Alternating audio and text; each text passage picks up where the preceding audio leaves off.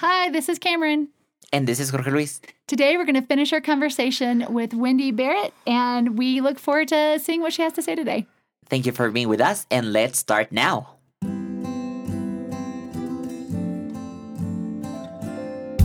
HopeCast.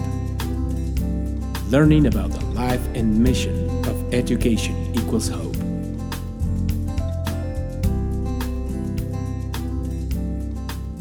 Hi, this is Cameron Graham Vivanco. And my name is Jorge Luis Rodriguez. I'm the co-founder of Education Equals Hope and the director of the program here in Ecuador.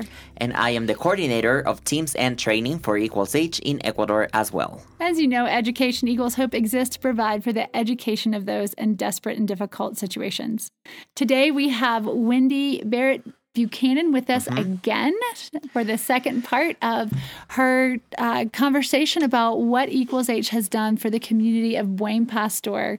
Yep. In the southern part of Quito. In the previous episode, we just heard some incredible stories and the perspective of Wendy of how the program started and how everything is going. And we're just so excited to have you here, Wendy, once again. Thank you for being with us. Thank you for having me again.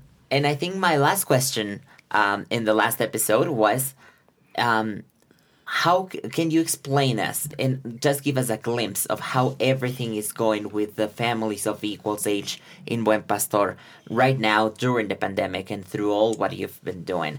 Yeah, that was my question.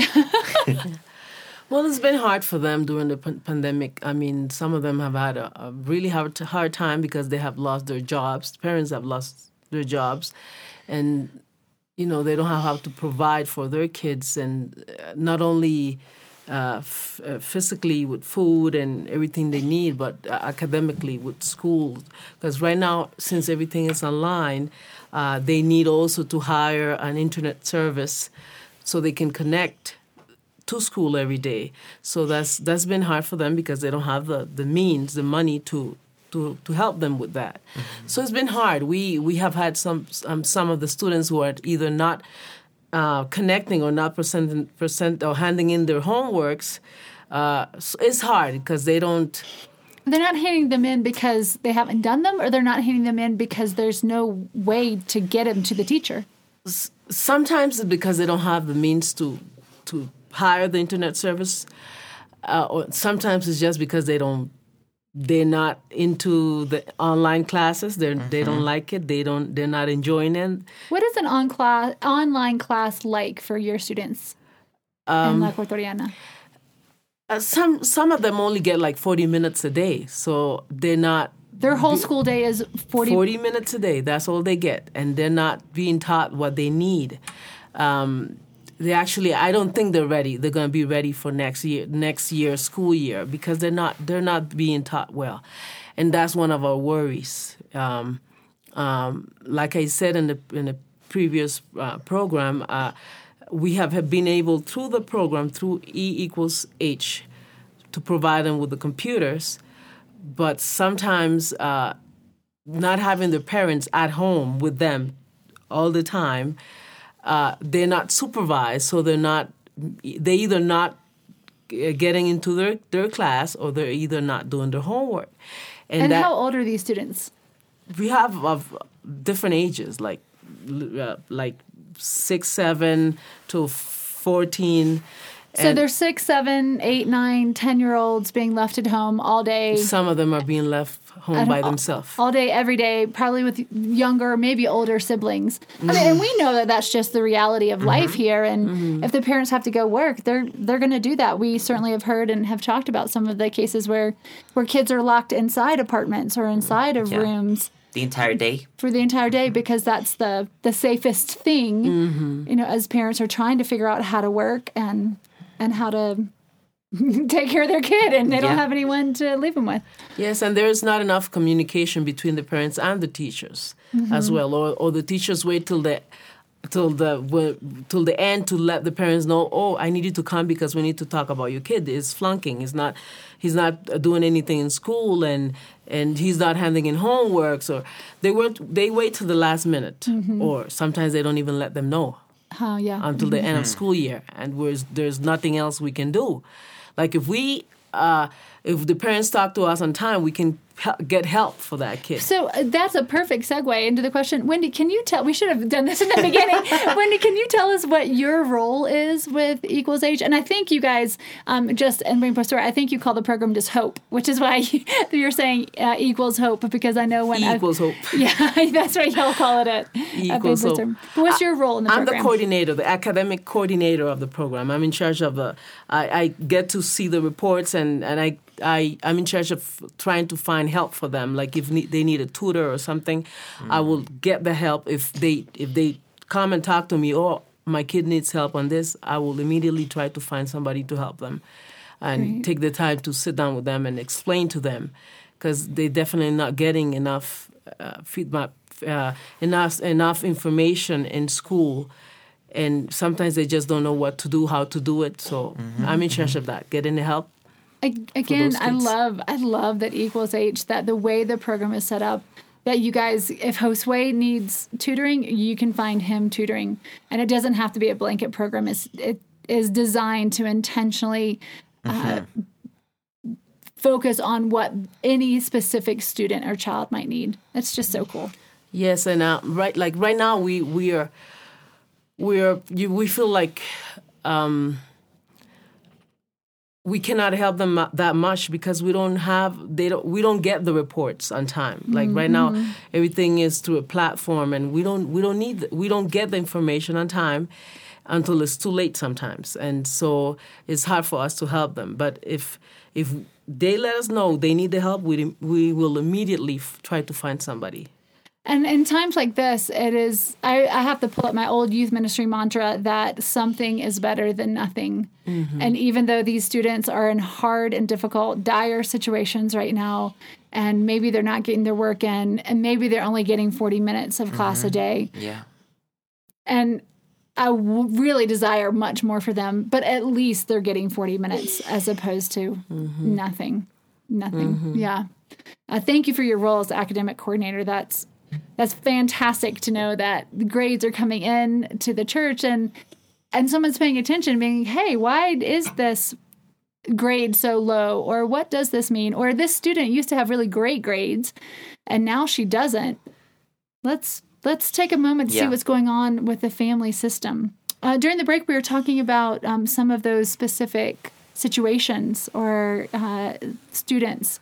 Could you share some of those stories with us? Yes.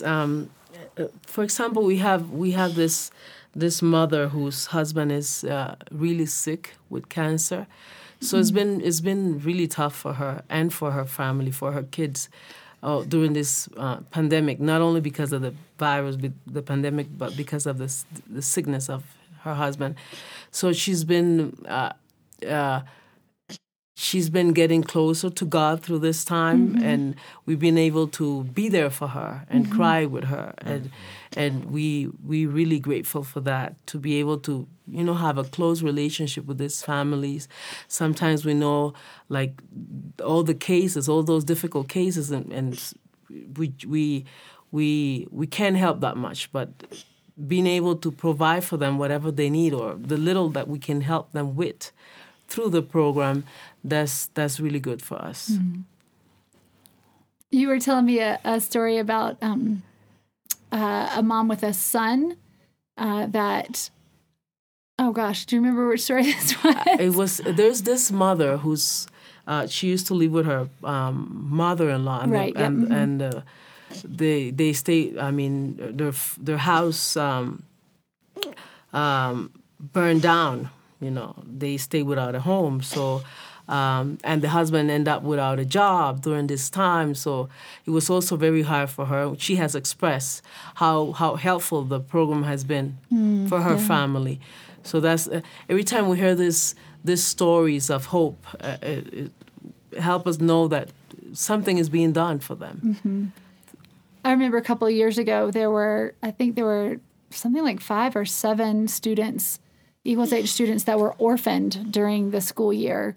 And that Equals Age was one of the stopgaps that the church had in order to support those children who, through death and tragic events, students had lost both of their parents. And it's You guys work in a rough neighborhood. It's Yeah. a tough, A really rough tough situation.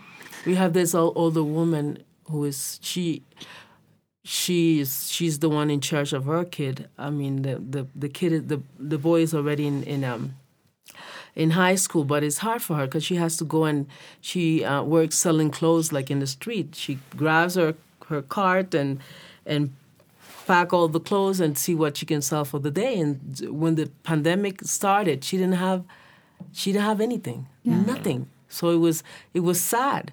I was walking down the street one day and I saw her standing in front of the supermarket. I'm like, "What are you doing here?" She's like, "No," and she didn't know how to say it. Yeah, but then I realized I found out she didn't have anything, so it was really sad. Since we were able to, call her and to come to the church, and we helped her. So that was really. It was sad for us. When the pandemic started, it was so sad to hear all the different stories of people who have lost their jobs and have nothing to eat. It's so many of them.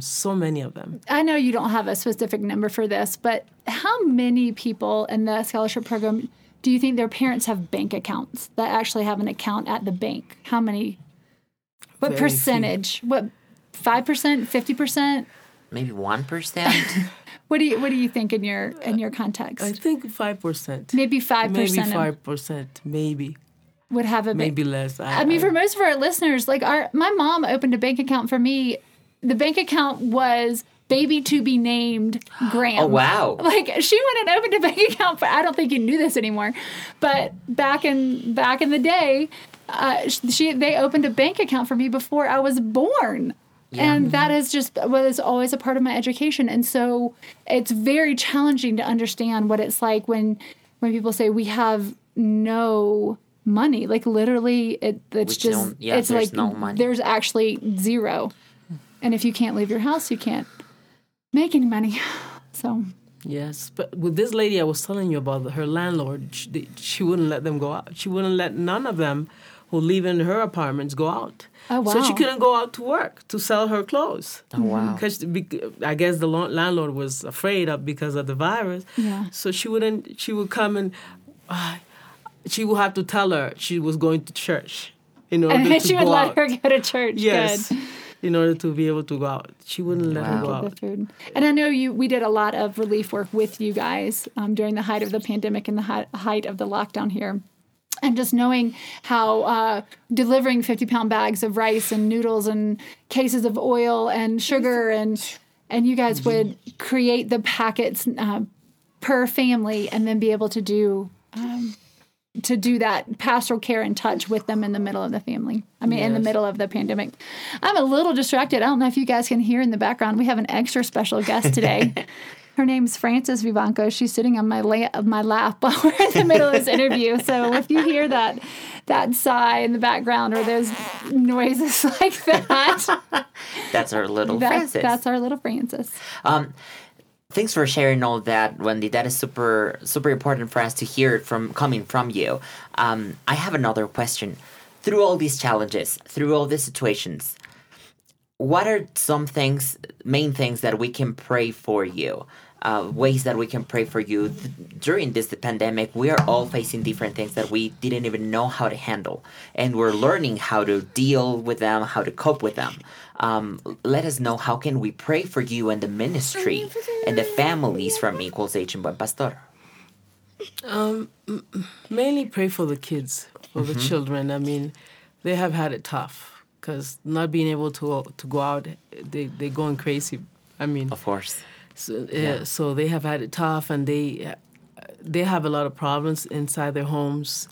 Divorced parents, or during this time, I guess all the issues, the problems within the family have flourished. So some of them, or most of them, are really going through a tough time. Those kids, and that sometimes that's why they don't feel like studying anymore, like attending online school or anything like that, nor handing in homework, or maybe because they feel like nobody cares for them anymore. Mm-hmm. I heard this kid who told me this past week, nobody cares for me. Nobody loves me.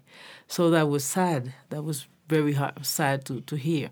So pray for those children and their families, especially without a job, because it's frustrating for a parent not knowing how he's going to provide for the family. So pray for the church, because we haven't been able to open the doors like fully, so that's been hard for us. And all the members, the leaders of the church, some of them have spent more time sharing with these families than others. So pray for their safety, for them to be safe, for them to be safe, because they're putting their life at risk, having to go knock at everybody's door, and here we have the bag of food for you. That's putting their life at risk. So pray for all of those leaders who are doing a really good job doing God's work. Buen Pastor has an amazing ministry up on the hillside at the side of the mountain. It's called La Montaña, and that even in the height of the pandemic, the food baskets that we were just talking about, that the church would continue to do that outreach, and it really was putting their lives at risk, going door to door for students and for outreach. I mean, the church just does a great example of their faith not being something they believe, but their faith being something that they do. It's an action. And that is something that I really appreciate about the church. The leadership, because it comes from the leadership. You guys model that, and that everyone that I know is connected with that church does that. Yeah, and please continue praying, because as Wendy said, going out to work, even doing grocery shopping, delivering groceries for others, it's like a high-risk kind of activity right now. We are in a high risk. And it's just, I think you'll agree with me in this, it's a weird place to be, because the U.S. is right on the cusp of opening up again. Yes. And several states have, and all adult Americans are going to have the chance to be vaccinated by May or June or something like that. And here in Ecuador, my friend was like, I know someone who got one of the 9,000 doses for the country. I may know someone, that's how hard it is. So please continue praying for us as we keep ministering, serving, and doing normal life down here is still that dangerous. But thank you, Wendy, for all that, and thanks for not just for what you do for other people, but thank God for your life and your heart of service with them. That's, as we said, it's impossible for us to do anything with the families if it was not for people like you and your fellow leaders and church. Thank you so much. The coordinator is named Xiomara, and between you and Xiomara and all the volunteers that you have under you, but the people perish without a vision and without leadership, and you guys are providing that leadership. Thank you so much for taking the time to come and be a part of this conversation. For those of you who are listening, if you would like to donate towards Buen Pastor or any of our fantastic ministry sites, please go to www.educationequalshope.org. Find that Donate Now button, and thank you for being a part of what we're doing, and thank you for being a part of all the stories that Wendy has shared over the last few minutes. Thank you for listening to this Hopecast, and we'll see you next time. Bye. Goodbye. Bye.